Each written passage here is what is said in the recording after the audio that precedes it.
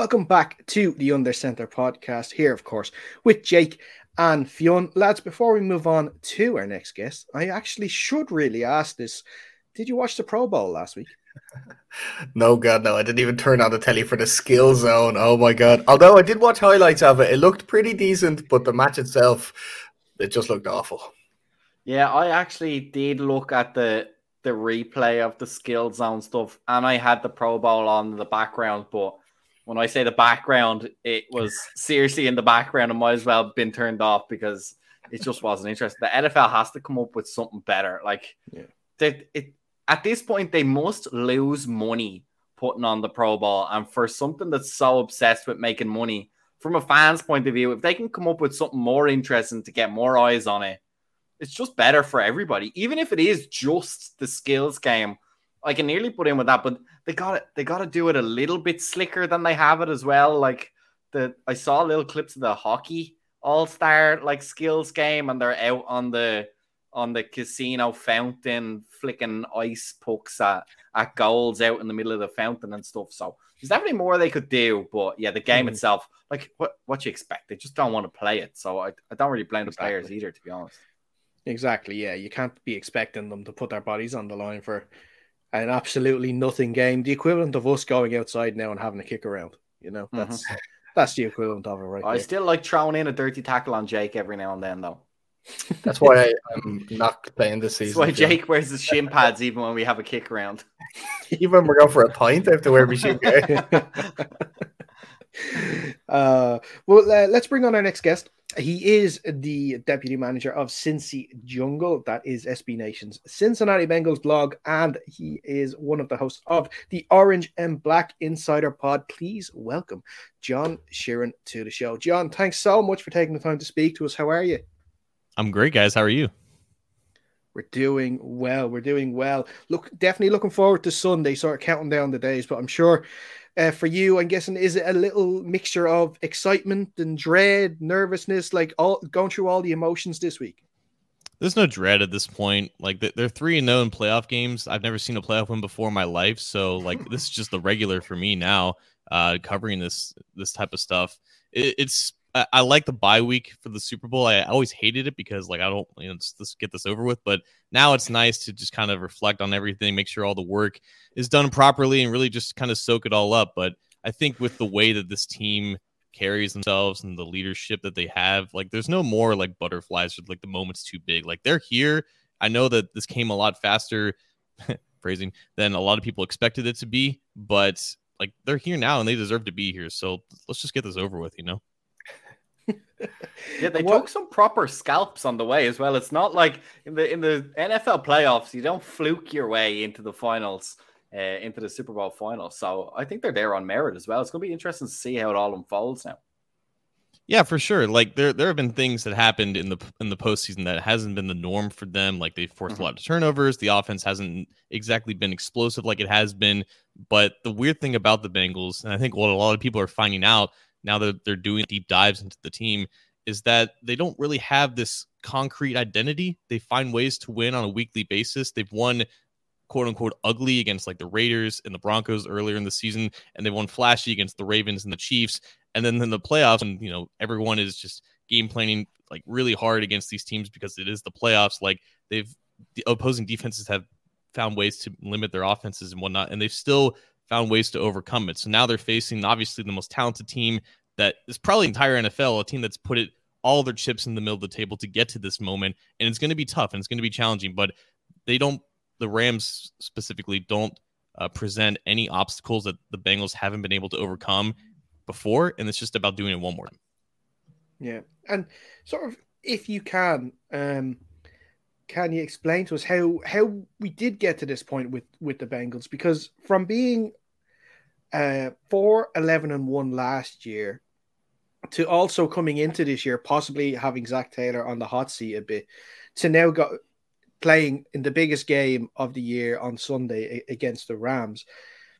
What has happened with this? You've mentioned earlier there about leadership and obviously Joe Burrow and his comeback from injury has obviously been a vital point too. But what else do you think has contributed to the Bengals improving so much on this year?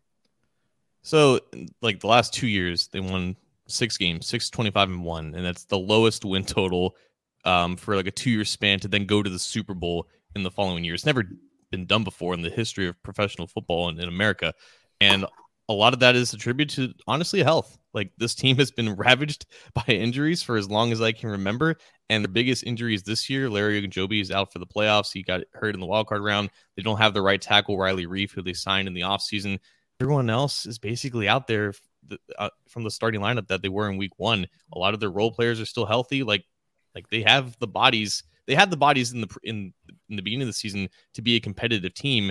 And a lot of times we will see the teams that last this long are just the teams that are just the healthiest. And you combine that with Burrow playing at an elite level. The previous 2 times that the Bengals have been to the Super Bowl, both their quarterbacks won MVPs. And I don't think a lot of people know that about the Bengals, that they have this history of quarterback play. But Ken Anderson, Boomer Esiason were arguably the 2 best quarterbacks on those Super Bowl teams. They just happened to run into Joe Montana in those Super Bowls. So Burrow playing at an elite level with this offense that has been outfitted with receiving talent, and just the way that Burrow is able to make it work behind a crappy offensive line. And obviously no one is promoting the offensive line to be anything more than at best below average.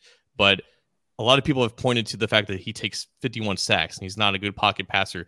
You put any other quarterback on that offensive line, they're getting sacked more than 50 times. So just the way that he's been able to overcome their biggest shortcomings while also continuing to play at this high level of efficiency has helped them win games that maybe they shouldn't. And then the defense in general, it's been bought in free agency for the past 2 years, and it's not particularly dominant in one specific area, but there are no major liabilities. Like, you across the board on all 3 levels, they have solid starters. They can get home with 4. They can man coverage you with Chidobe Awuzie and Eli Apple of all guys on the outside. And T. Bates has really come alive in the postseason to be that elite center field safety that he was in previous years. So everything has just kind of come together. They've been able to stay healthy, and while they're not elite in a lot of areas, they're really good in the areas that matter, and that's passing efficiency and particularly health.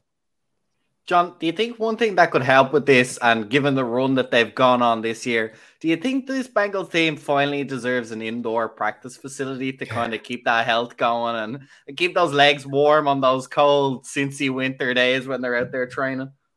You know, it's like, for a long time that's been a thing, and now I feel like now that everyone is like noticing it and like, oh, they're in ice, they got to go to the local college's indoor facility. It's like, yeah, like all that happens, but they're here in spite of it.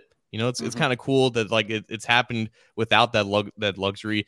And honestly, like, there is no real excuse why a team who suffers harsh winters doesn't have a place to practice indoors, because that's where you want it. Like, you should be able to practice in light rain and in some like windy conditions. Like, you need to be able to prepare for the elements, but you can't have a clean practice when there is ice and freezing temperatures out there. So now that they're in a position where like the playoffs can be the norm and they're expected to play in some of these games, now probably becomes more necessary. The whole thing with them is that there's a zoning issue with the city. There's not a lot of space in downtown Cincinnati anyways, and there is a potential spot for a facility, but it's still owned by the county. And going back 30 years ago when they built the stadium that they play in, the owner, Mike Brown, kind of screwed taxpayers into paying for the stadium and threatening to move and all that stuff. So I don't know if the county and the taxpayers would want to pay for a practice facility, but that's probably what would have to happen. So there is no real excuse why an NFL team in their situation doesn't have one. But I feel like if there's ever a time where that has to change, it's probably now that you have this team and you have this opportunity to keep playing games with these temperatures. Well, we all play for a team over here, and we can tell you we don't have indoor practice facilities either, and it's not fun out there playing in the cold and the rain and the wind that we get over here, even in Dublin. And there's some teams further up north as well that train here, and they don't get indoor practice facilities. So we have to say we feel the Bengals players' pain a little bit over here. Yeah, and I don't think they're like complaining that much. Like, they just accept for what it is, and they recognize that it's an advantage for them too. Like, when they played the Raiders in the first round, the Raiders practice or play in a desert in Las Vegas, and it was like 30 degrees that night. So they kind of embodied that inherent advantage of being used to to those elements. And I think that again is important. The Patriots have an indoor facility. They barely use it. And it's freaking Boston, Massachusetts. They get really harsh winters, but Belichick doesn't care at all. Like he wants his guys to be prepared to face those elements when they host all those playoff games. And I think that is important. But again, like you guys were saying, when there's ice storms and you're practicing for a freaking Super Bowl, you don't want to necessarily bust your players up 5 miles to an indoor bubble. Yeah, and looking at the game a little closer, this is one of those classic games where it's going to be won in the trenches on both offensive and defensive lines. And, all the talk is, of course, with Joe Burrow being the most sacked quarterback in the league, and the Rams themselves are third in the league for sacks too. And, if the Bengals O-line can give Burrow just that little bit of time, and, of course, with what Ja'Marr Chase can do, and he could probably get past Jalen Ramsey a couple of times, especially the way Mike Evans did in the divisional round. That's going to be the crucial thing. It's just if Joe Burrow can just get a bit of time. Right, and it's a weird balance they're going to have to play because the offense coordinator, Brian Callahan, not a lot of people know who he is, but he doesn't call the plays, but he has influence on the playbook and whatnot. And he's on record for saying, like, we like to have as many receiving options as possible because we have a quarterback who's able to go through his progressions really quickly and get the ball out quickly, because that's what you need to do when you're in empty sets. When you have this many receiving options, naturally you have less blockers to block. You can't go empty against the Rams all throughout the game. You just can't. You need to focus bodies on Aaron Donald. You don't have your left tackle in a lot of one-on-one situations against Von Miller or Leonard Floyd, whoever's on that edge. They're going to be in situations where they're in either max protection or they're having a guy who would normally be a receiving option out there to chip.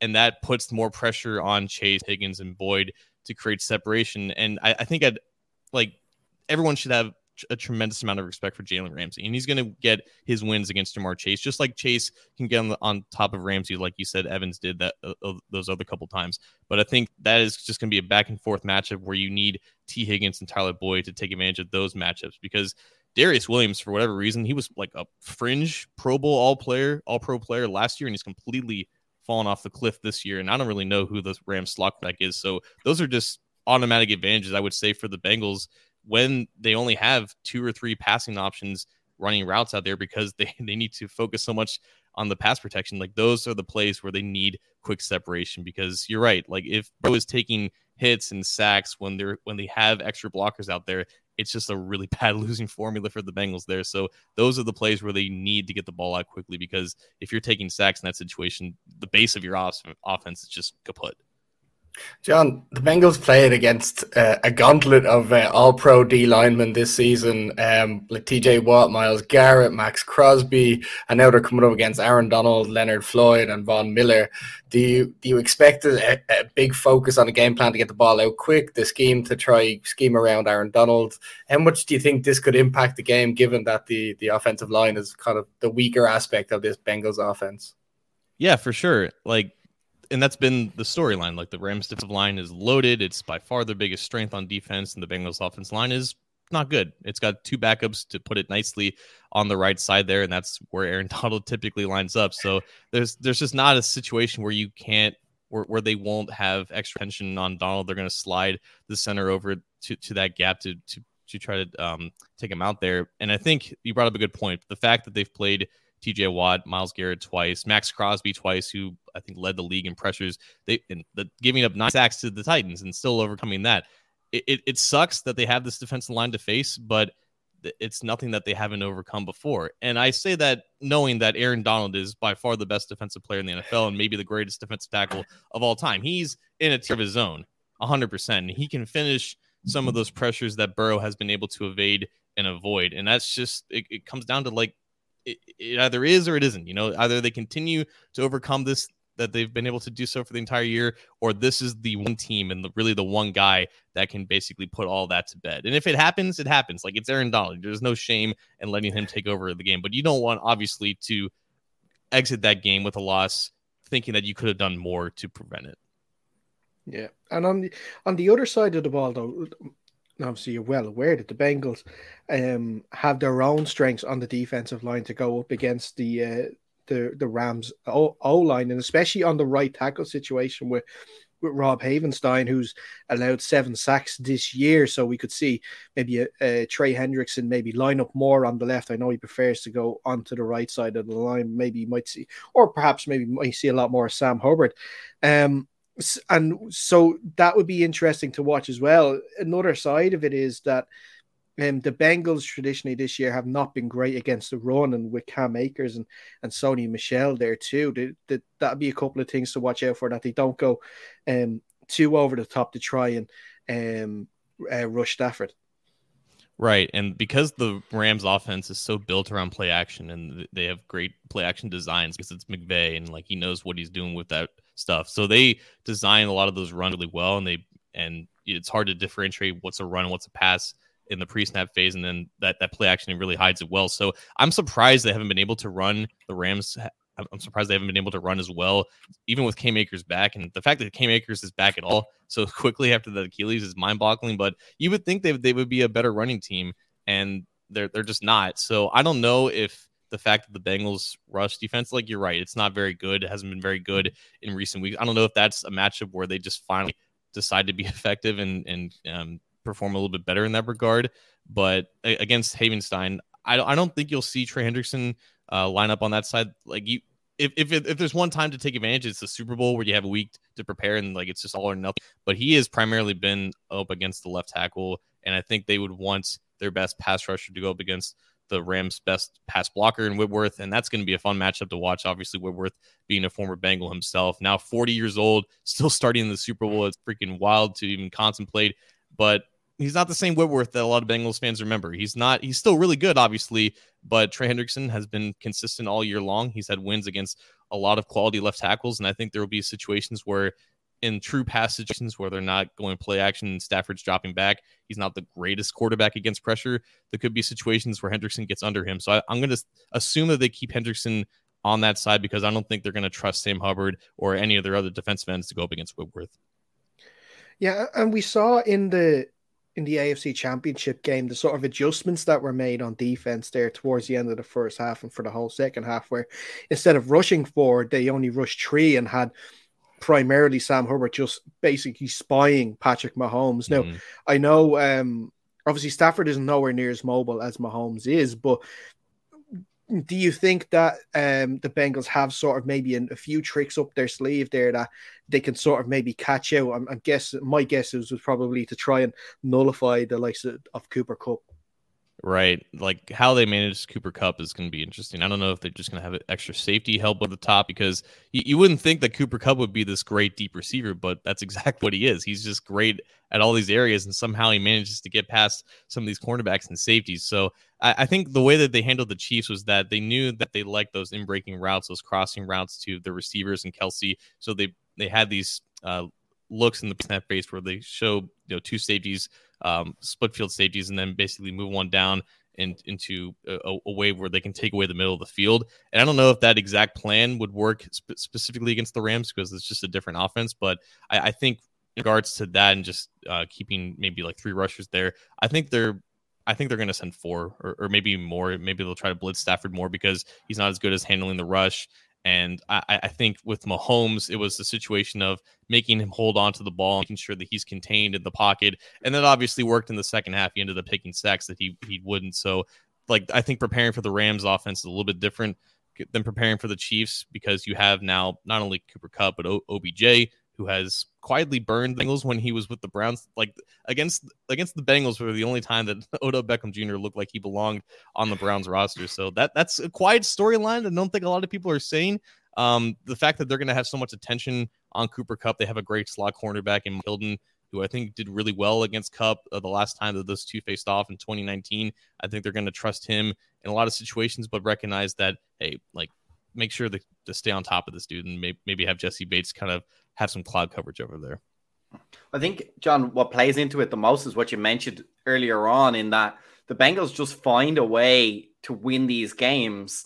And they don't necessarily, like you mentioned, it's not such a concrete identity where a team like the Rams knows what's going to come at them. And we saw them against the Chiefs. They almost went counterintuitive to what everyone else believes you have to do to stop the Chiefs, but they made it work. So what do you think? I think the Rams are going to have a tough day. If anyone can do it, Sean McVay, obviously, as you mentioned, is a top offensive mind, but he's going to have his work cut out to handle this Bengals defense. Not necessarily, as you mentioned, the most star-studded defense in the league, but certainly capable of getting the job done and doing it in ways that maybe you're not expecting.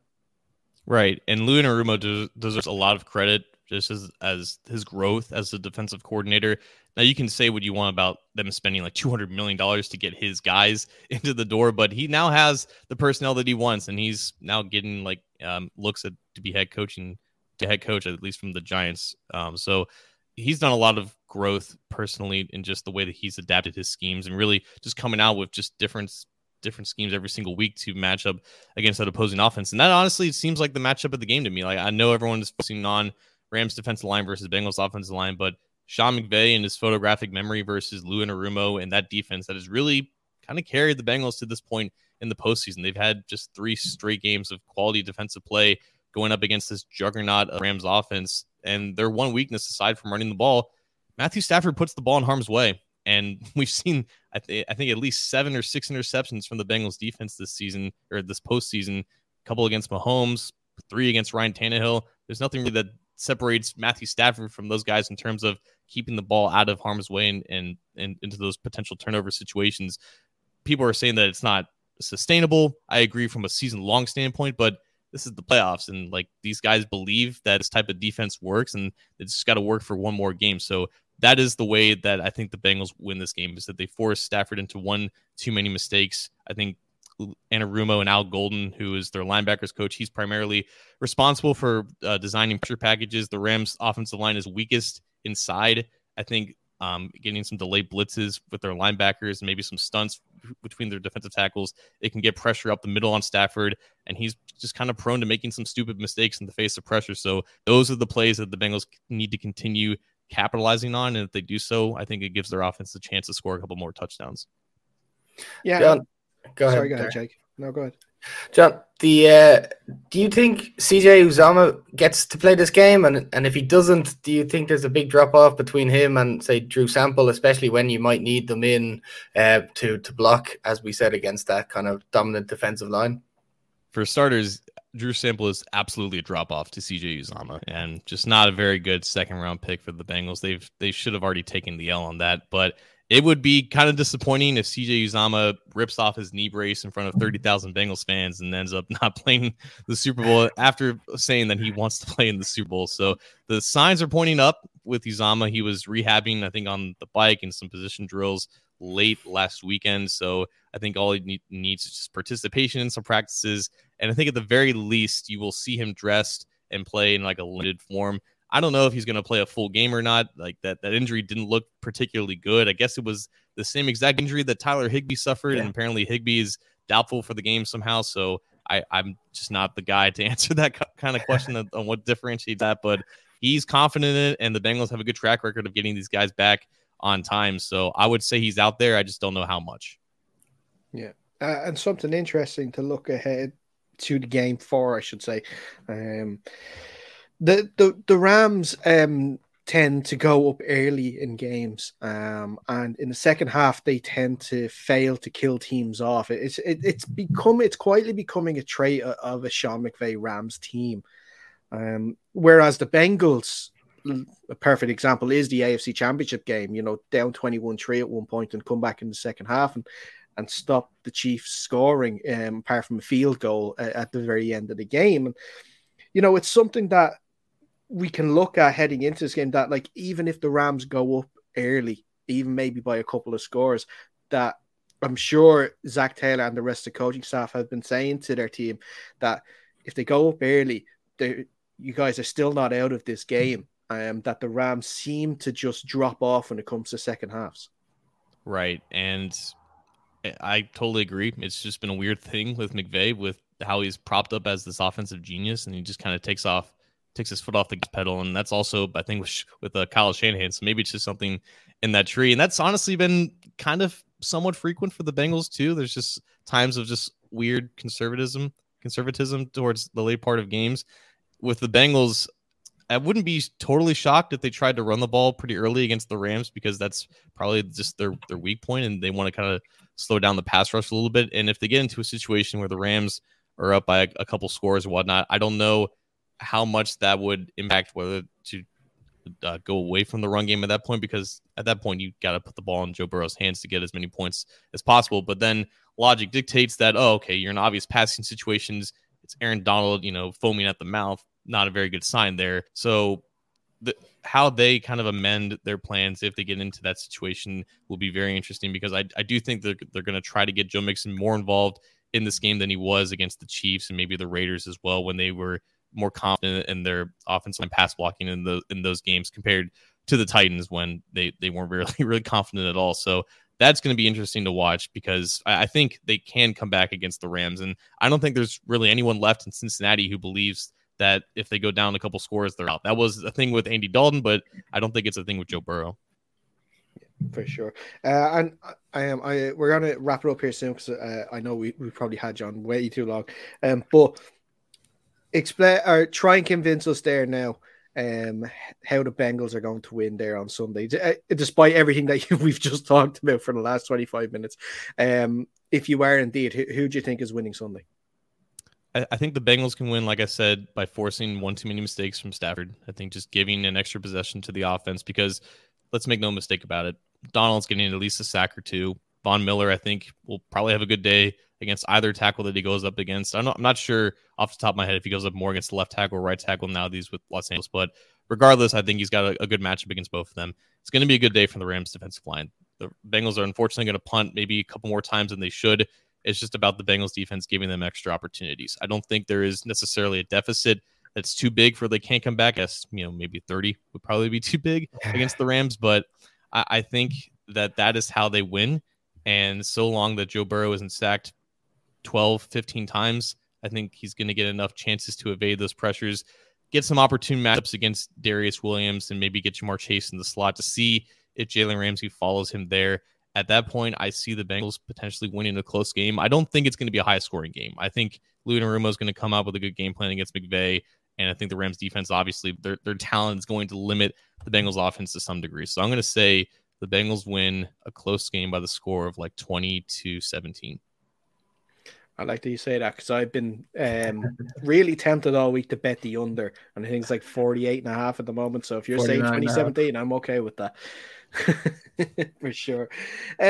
Listen, John, thanks so much for taking the time to speak to us. We really appreciate it. Before we let you go, what will be sort of your routine then on Sunday? Are you going to be sort of watching it at home, or are you going to head out for it? I do not know at the moment. I have a couple options. I don't think I want to go out to a bar, pub for this type of thing. I would like to end up there when they win, excuse me. But I'm probably going to write for Cincy Jungle during the game, get an article up as soon as that happens. Hopefully it's a positive one. And after that, I guess all bets are off. We've never really been in the situation before, so anything goes. Excellent. I've been asking all of our guests this evening, what would be sort of your Super Bowl food of choice then as well? Super Bowl food of choice. I am pretty fond of buffalo chicken dip, which is pretty big over here. I'm not really into like any like big meals. I just like a lot of snacks. So like there's like these pepperoni bread rolls. There's if you guys are familiar with Skyline Chili here in Cincinnati, there's this dip with some Greek meat sauce and some chips, which is good. Just like little snacks like that, just to fill up my stomach, but I'm not into like this like giant like meal or anything that really fill my plate.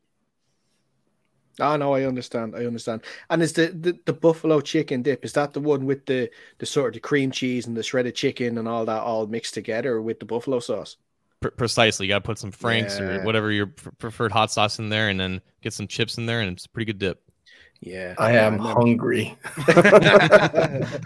I know. I'm aware of those, and that's like 10,000 calories, like per portion for sure. But it doesn't matter. Calories don't count on Super Bowl Sunday, so that doesn't matter at all. It's a big gym day on Monday, That's exactly it.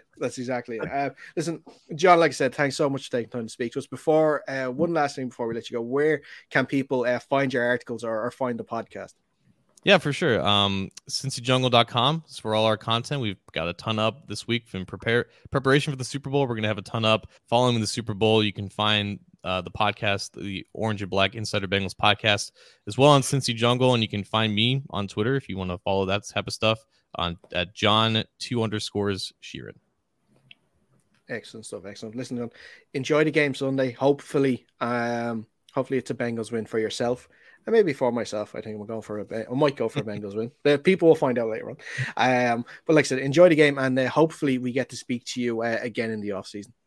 Absolutely, guys. Appreciate it. Cheers, John. Thanks. We're going to take one more break. When we come back in the final part of the show, we are going to be looking at the Rams side of the game.